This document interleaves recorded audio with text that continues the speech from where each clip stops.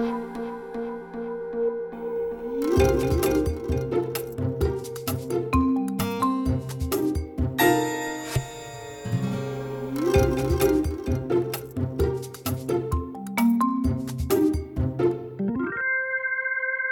to Managing Marketing, and today I have the opportunity to sit down with Paul Fisher, who's Managing Director of 30 Acres, which is an e-commerce business. But anyway, welcome, Paul. Thank you very much. It's great to be here. What is 30 Acres? Because it sounds like a farm to me. Well, it's funny, I get that question quite a lot, and there is a bit of a backstory, but I won't bore your listeners with the backstory just yet. But No, please, bore me. Okay, well, I guess first of all, what are we? We're, best described as an integrated commerce agency. So we help brands do their thing using internet technology and digital technology. So be they an e-commerce store or a business looking to execute omni-channel strategies, that's kind of us. Mm-hmm. So half the business is technologists, software developers and so on. The other half are marketers, social media people, content creators, strategists, SEO people, programmatic media people, email marketers and so on. So that's kind of the team. And where's the 30 Acres come in? Yeah, living back to the answer that everyone wants. So many years ago, I was working for a very big retailer, and I was kind of living the corporate dream. I'd kind of got to the top of the food chain, and I was kind of banging my head on the ceiling a little bit. Climbed the greasy pole and you'd hit the glass ceiling, yeah? Something like that, yeah. And I kind of got to the point where I was wondering whether I could get any further, and was a bit frustrated with the pace of change, trying to sort of drive this behemoth forward with e-commerce tactics when they were not quite ready for it. So in a moment of frustration, I was sitting there with my marketing manager and another sort of senior manager of the team, and we were wondering what life would be like after work at this particular business. And we started throwing around, this is how long ago it was, we started throwing around possible names for our new consulting business, such as eBiz Solutions and eBiz this and all these terrible names. And then the following day, my marketing manager, who was an English chap, came back to me and said, I've got it. It's 30 acres. And I said, what the hell has that got to do with anything? And he said, well, I just like the way it rolls off my tongue. And I said, 30 acres, it sounds kind of nice. I started picturing somewhere like Byron Bay, green fields, sea change, tree change, whatever. Anyway, it kind of stuck in my head as a bit of a symbol of doing things differently, busting out of the corporate world, not being sort of constrained by, limited ways of doing things. And so for me, it became a symbol of possibility, green fields, opportunity. And when the time came for me to start my consultancy business, that was the name that sort of floated to the surface. No, that is not a boring story at all, because I actually like the metaphor of the green field, 30-acre green field on which you could turn it into anything that you want. And the great thing is it kind of means different things for different people. So when we meet new clients for the first time, they always have this idea that we're working from a farmhouse on 30 acres somewhere up near Byron Bay, which is not too far from the truth, but it does mean different things to different people, and that's kind of part of the beauty of it. But it is based on technology and commerce, and a lot of people call that e-commerce. Mm-hmm. But what does e-commerce actually mean? Because I think it's sort of become a nebulous term, hasn't it? It has, because when you think about e-commerce, the E being electronic, commerce being buying goods and services, I guess. I guess it's supposed to represent people buying goods or services via internet technology, but as internet technology starts to permeate the physical retail world, even the world of watches, wearables and so on, the lines are becoming extremely blurred. And just as digital marketing is now just marketing, it's much the same thing, which is why we call ourselves a commerce agency, because we don't really discriminate between helping businesses do their thing online or offline, because it's about putting the customer at the centre, using these technologies to, have one view of the world. So when did you first become aware, personally aware, of the ability to transact online? I would say it was probably in about the year 2000, if not a little bit before. More in terms of, looking at emerging internet technology, and then I had a couple of jobs where we were starting to sort of, crystallise ideas as to how we might sell products online. And for me, I then actually saw a job advertised, and I was very interested in the internet stuff. And the job basically said, we want someone who has an interest in travel and the internet. I thought, wow, that sounds like the perfect bloody job. That doesn't get much better than that. And, it's a good combination, isn't it? Yeah, and I guess selling travel via the internet is probably, it's a very natural fit, because you can sort of tell a story, transact online. There's no physical picking, packing, warehousing, shipping, and so on. I got involved in e-commerce pretty early. And specifically in the travel ecosystem for quite some time. It's interesting, isn't it? Because I'm sure at the time it would almost have been, wow, that's amazing. And yet now, could you imagine not actually booking or planning or doing travel online? I mean, it's become so ubiquitous that you wouldn't think of doing it any other way. Absolutely. And I think back then the challenges were massive. How to sort of give consumers one experience, aggregating lots of information from lots of hotels, lots of airlines, and all of these, service operators had very disparate systems, very archaic legacy systems. So the dream of trying to sort of sell something on one screen was actually, at that point, it was a dream. It just seemed like it was insurmountable. But as the technology caught up, it became very real and very possible. Mm. So it was interesting for me because it was around that time, around early 2000s. It was software. It was amazing how suddenly software went from something you would go into a bricks and mortar store and buy a CD-ROM, and then there was suddenly you could buy the update and they'd still deliver it to you. That's right. Through post. Right. Yeah. And then it was, oh, no, we don't have CD-ROMs anymore. You just actually pay for it and it gets downloaded onto your computer. And now this all happens in the background and it just gets deducted from your credit card without even actually having a transaction. I think that's the story of beautiful commerce, is reducing all the friction points. And whether you're selling software, selling travel, selling shoes, couches, whatever, it's about trying to reduce friction points and make it very convenient and very easy. And that's the dream of perfect commerce, really. Mm. How do we make it possible, convenient, to have a beautiful experience and delight customers by removing those points of friction? But it's, again, we're talking about, in a lot of the cases, we're talking about services and things that can be actually transacted without delivering a product.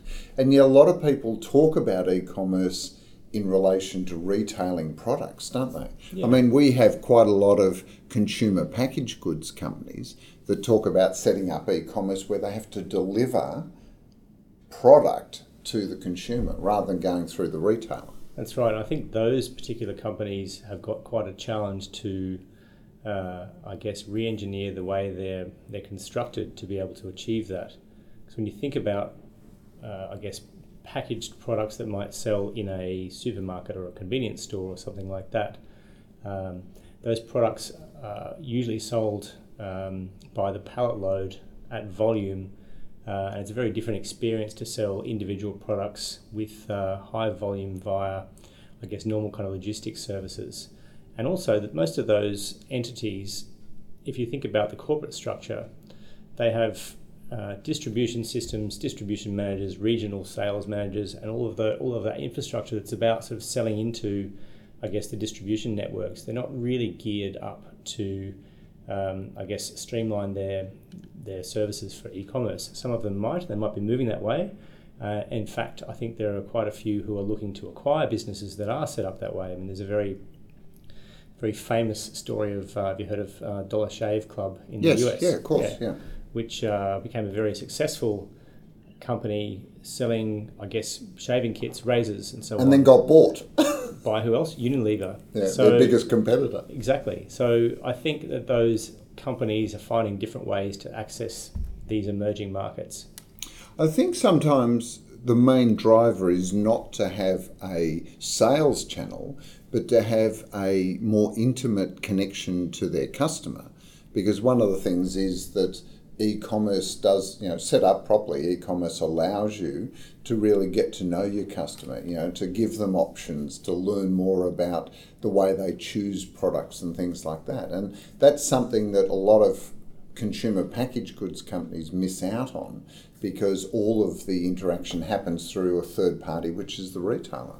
It's interesting, isn't it? If you look back, say, 20 years and we said that we can become more intimate with the customer via the internet than in a physical store, it seems kind of the wrong way around, if you like, but it is actually true now, what we can learn about a customer, not just from a customer's behaviour on your own site, but the way they move around the internet and the way we put together that sort of data picture of what their interests are, how frequently they purchase, what products they like and dislike, how frequently that they like to purchase, and so on.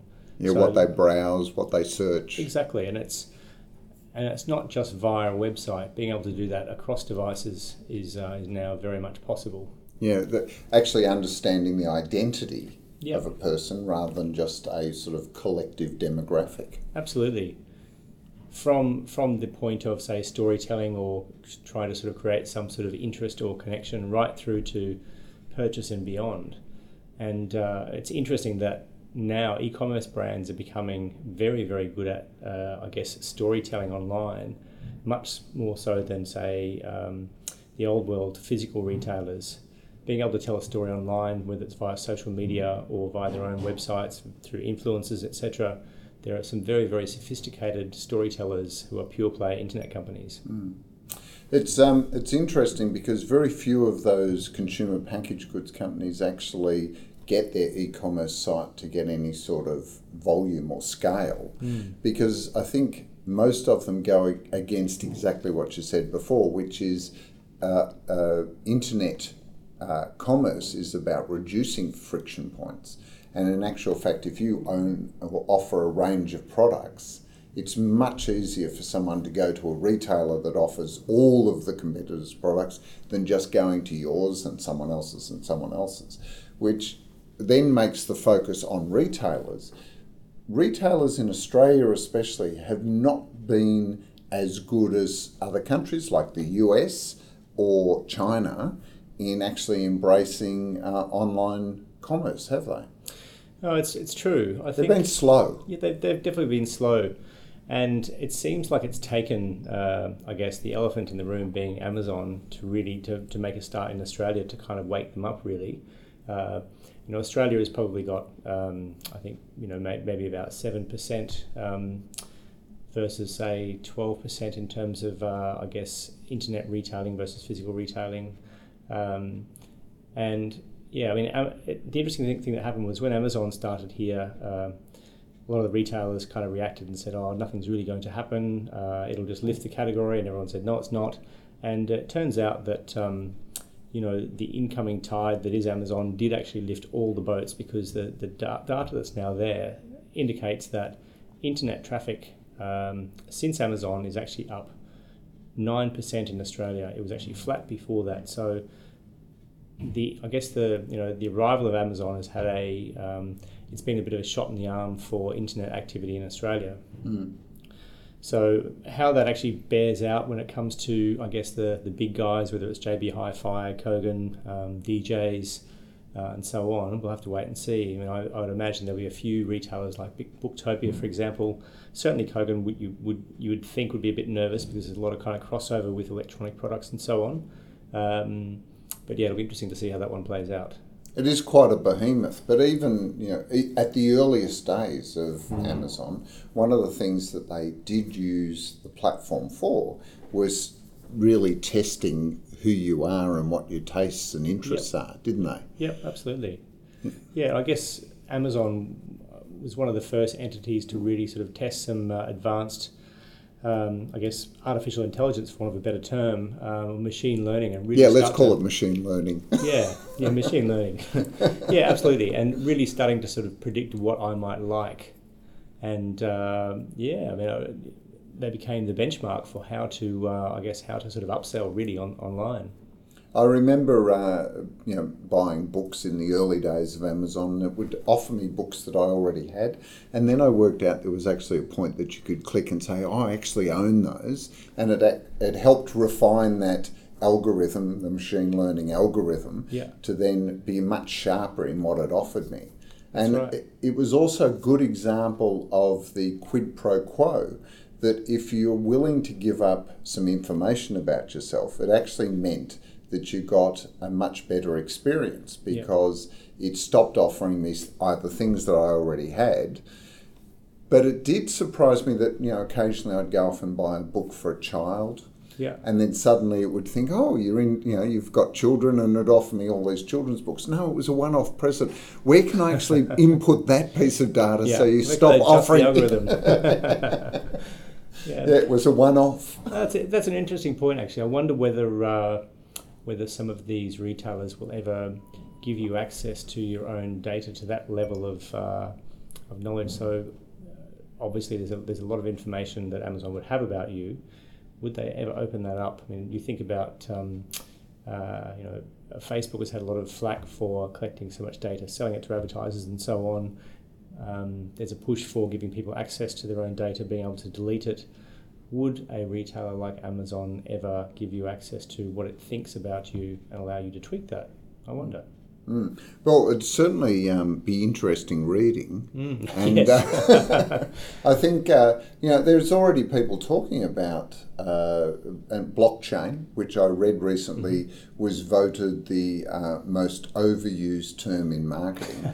But there was someone extrapolating the idea that eventually all of that data could be put onto blockchain so that you as the individual could then control and release the parts about you that you're willing to have known. That's I interesting. thought it could be a bit too late. It could be the horse is already bolted, because to scan all of the internet and find all of the databases that have all the bits of information about me that they've collected over the years. Yeah. Well, it's interesting because a lot of that information now is housed in anonymously, of course, in third-party data warehouses that are now used by, say, programmatic media engines. And so basically, they don't know who you are, but they know with some fairly good probability that it is you, and this is what you like because of your information travels around the internet.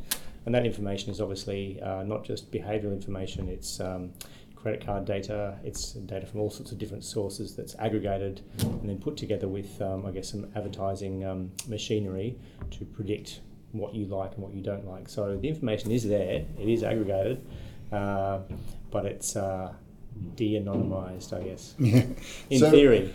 One of the big things that's impacted transacting, especially transacting online, is all of the rise of the new ways of payment. And certainly I think Alipay and WeChat Pay, the Chinese have been particularly good at almost democratizing electronic payments, probably because it's a great way of getting rid of cash out of an economy. Absolutely. But it's interesting how a lot of the banks and financial institutions outside of China are really playing catch up, aren't they? I think they've been caught fairly flat-footed in that regard, and I mean, there are a lot of kind of very exciting, I guess you'd call them fintech players who are moving into the bank's territory. And whether we're talking about, I guess the PayPals of the world, or even the Afterpays of the world, who are managing to sort of wedge themselves in between, the customer and the transaction, and really not just creating new ways of payment, but trapping that data, which they can then sell on to data warehouses to tell a bit more about what you do. I know when we go to China, if you've got a WeChat connected account, you actually don't need cash anymore. Even food vendors have QR codes, and you just scan that and the payment's already made. I mean, it makes it, to your point about reducing friction, it makes it unbelievably easy to transact. Absolutely. Another example, I guess, in the e-commerce world, there are probably quite a few different examples, but Shopify, which is, I guess, known as an e-commerce juggernaut of sorts. They have 700,000 stores on the Shopify platform worldwide, and they have a product called Shopify Payments, and it's effectively their own kind of payment gateway. And when a merchant sets up with Shopify rather than their own payment gateway, if you've been to another Shopify site anywhere, it knows that you've been to another Shopify site, so it knows what your details are. And so basically you don't have to keep entering your details every time you go to a different merchant. And the evidence so far indicates that conversion rates are 40% better for people who use Shopify payments because of that frictionless process. So there's certainly a benefit there. There are pros and cons for merchants as well, but it's all about reducing the friction. So what do you see are the big opportunities for companies that want to reduce the friction of transacting with their customers? I mean, what's the starting point in all this? I guess the starting point is really, it's very different if you're an existing e-commerce player versus a new business, but an existing e-commerce player, it's really understanding your customer and what they want and trying to make things easy for them. But sometimes making things easy for someone, such as keeping a membership profile, etc., just to smooth the transaction process, can be quite daunting because people don't like to give over information. They don't like you to keep their credit card details and so on. But I must say, look, if I purchase something on Amazon or Apple, I like the frictionless process that they already have my details. I just go straight to checkout. It's done.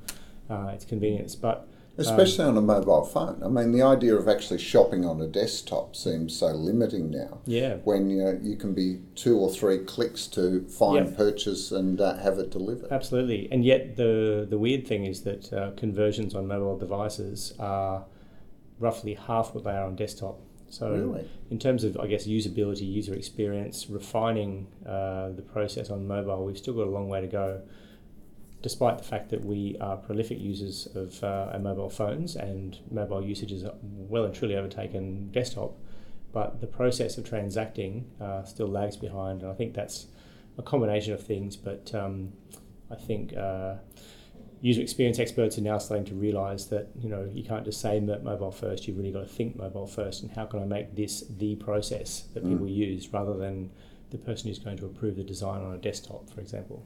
Yeah, and that's the trouble. They start with that and then they go, oh, well, but it's responsive. And then you actually look at it on mobile and try and get your finger to click on the... Yeah, it needs to be a designed, bespoke experience for mobile. And this is not just an opportunity for big companies. I mean, a lot of the examples we've used are incredibly big corporations that are doing... online transacting or e-commerce. Because Trinity P3, I think I shared with you, is we have our own cart, and the reason we did that is that apart from the consulting business, which we wouldn't at this stage think about that, there were lots of small things that we offer that have small transactions, and it was just easier to offer those to be able through an e-commerce platform. Absolutely, and it makes sense for a lot of products, especially your products, the products you mentioned to me, where people just need to buy services or simple products, etc. Buy our book. Buy your book. Download a piece of for example. PDF, or don't forget the book. Or even a simple quite simple consulting meetings. I mean, the great thing is e-commerce is accessible for everyone. It's been the tools and the technology have been well and truly democratized. You can be very sophisticated, or you can be just simply put a toe in the water quite easily. So the tools that used to be available to the really big guys, for example, a site that once cost $250,000 to build, you can probably build now for less than a tenth of that. So I guess that throws up some interesting kind of questions around the explosion of e-commerce. It means that all of these smaller guys are chipping away at the bigger guys.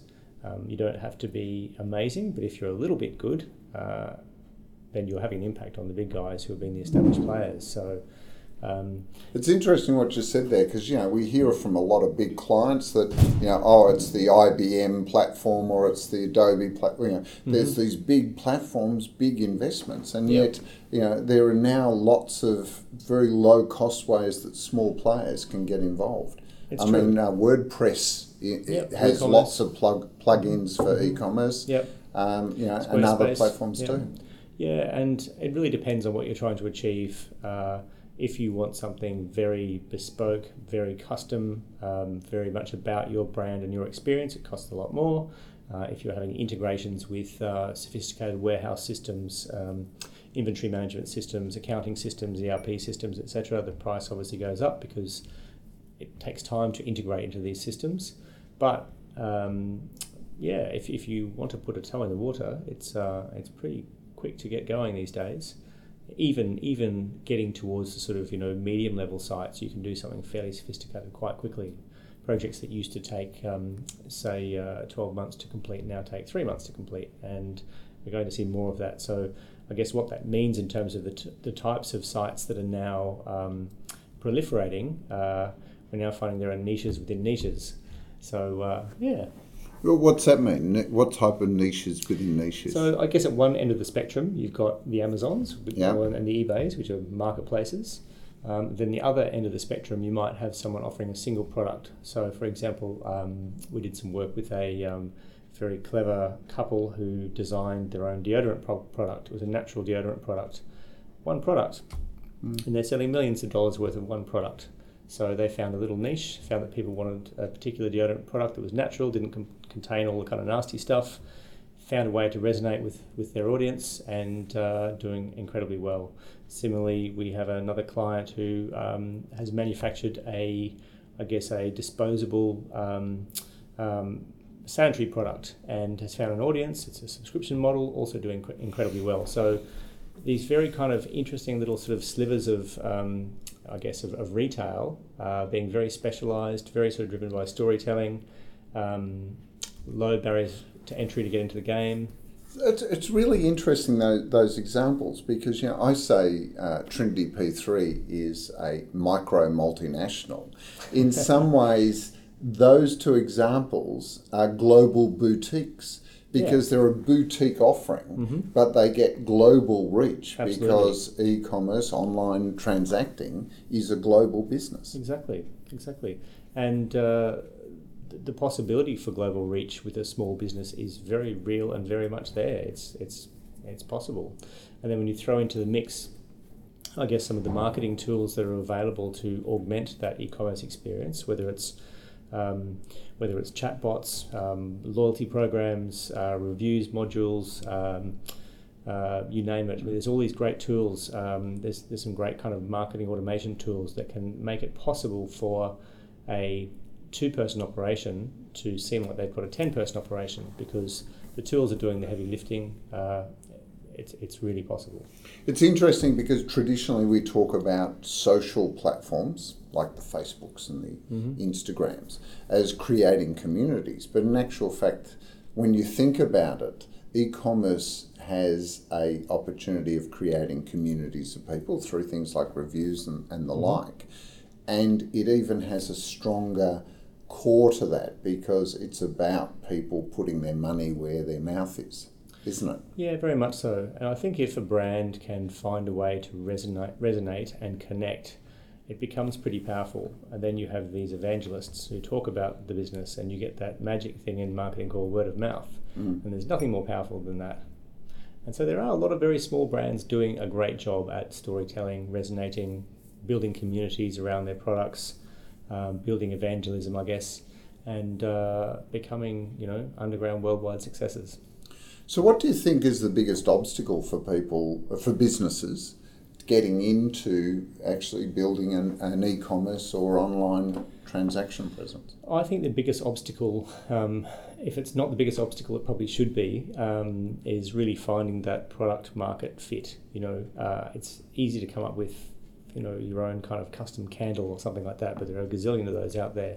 It's really trying to find a product that resonates with an audience, and there's a lot of people having a crack, and because the barriers to entry are quite low, but really trying to sort of find a product that truly resonates with an audience, I think that is or should be the biggest obstacle to success. And how do you do that?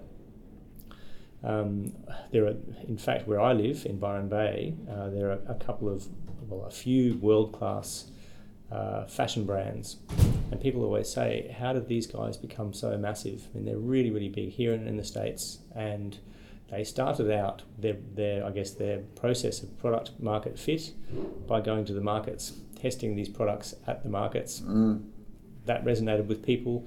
Then they decided to move online, and I guess in the internet world, you can do those kind of tests using, say, social media and using kind of some very basic sort of paid media tests just to see whether or not your product resonates. So, mind you, Byron Bay is, as a test market, is a little bit unusual because you've got the Hemsworths and the Jackmans and the, it has got quite a international flavour, especially that connection from Byron Bay to Los Angeles or Hollywood. It's really interesting. It's become a bit of a celebrity hub of late. What used to be a bit of a sort of hippie bohemian enclave has now become a hippie bohemian celebrity enclave. Yeah. And it's interesting. It really is. And there's a lot of celebrity spotting going on these days. But I think, irrespective, it's still, you're right, a core thing, which is build your customer base. Yep. And really, one of the things you said very early on is that all of this technology is purely there to reduce friction points. Yep.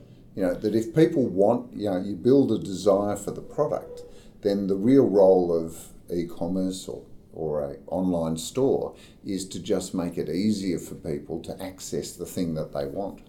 That's right. And I think to achieve those things, you still need a good product, a good strategy, and good execution.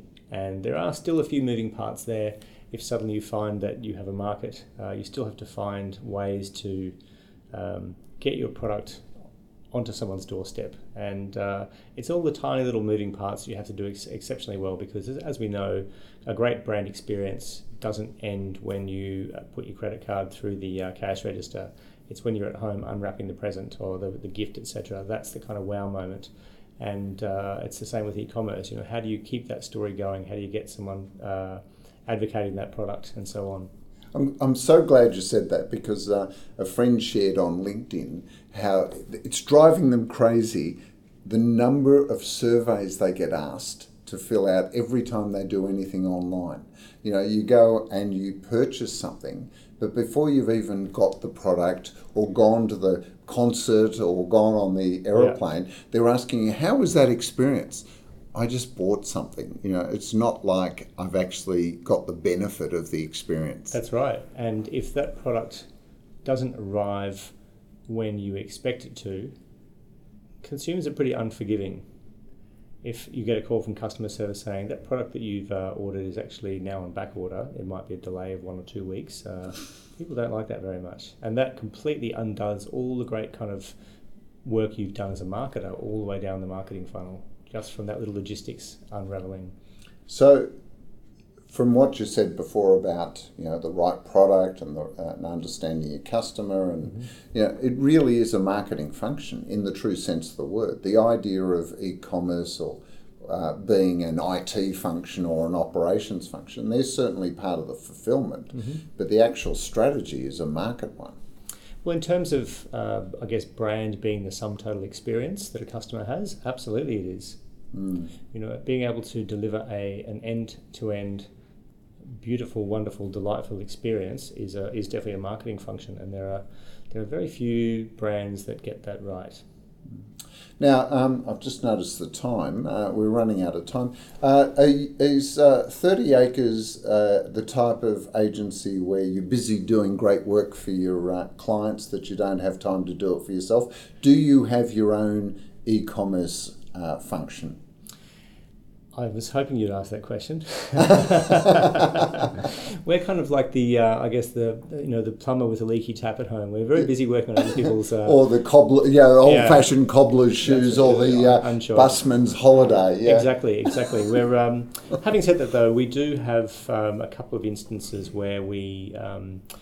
have some skin in the game with a couple of clients, and that is a way for us to kind of really walk the walk and make sure that we're thinking that extra mile beyond just, being a service-based business, thinking about being in the shoes of a merchant, because we have a little slice of that business. So in terms of having 30 Acres having its own pure play internet retailing site, we actually don't have one. Having said that, though, there are some plans in the works. So watch this space. Okay, well, I heard a great story in Shanghai where an agency was asked to pitch for a coffee brand, we won't name which one, and they said, look, we know nothing about the coffee cafe business. But we've got some retail space downstairs. We're going to open a cafe, and give us 2 months, and we'll come back and let you know if we're happy to pitch for your business. Wow. Anyway, 2 months, 3 months later, the client phoned up and said, we haven't heard back from you. And they said, we're making more money out of the cafe than we'd make doing advertising. So thanks for the opportunity, but no thanks. We're good, thanks. Who knows? You could be 30 acres, could be opening your own online retail, and suddenly you'll be saying to clients, look, we haven't got time to help you with your e-commerce issues. We're too busy making money with our own. Paul, look, thanks for popping by, coming in. Pleasure. Coming down from Byron Bay. I'm very jealous. It's a beautiful part of the world. You'll have to come up. There's always a desk for you there to pull up. And I can hot desk. Absolutely. One last question before we go. Who do you think is going to knock off Amazon in the future?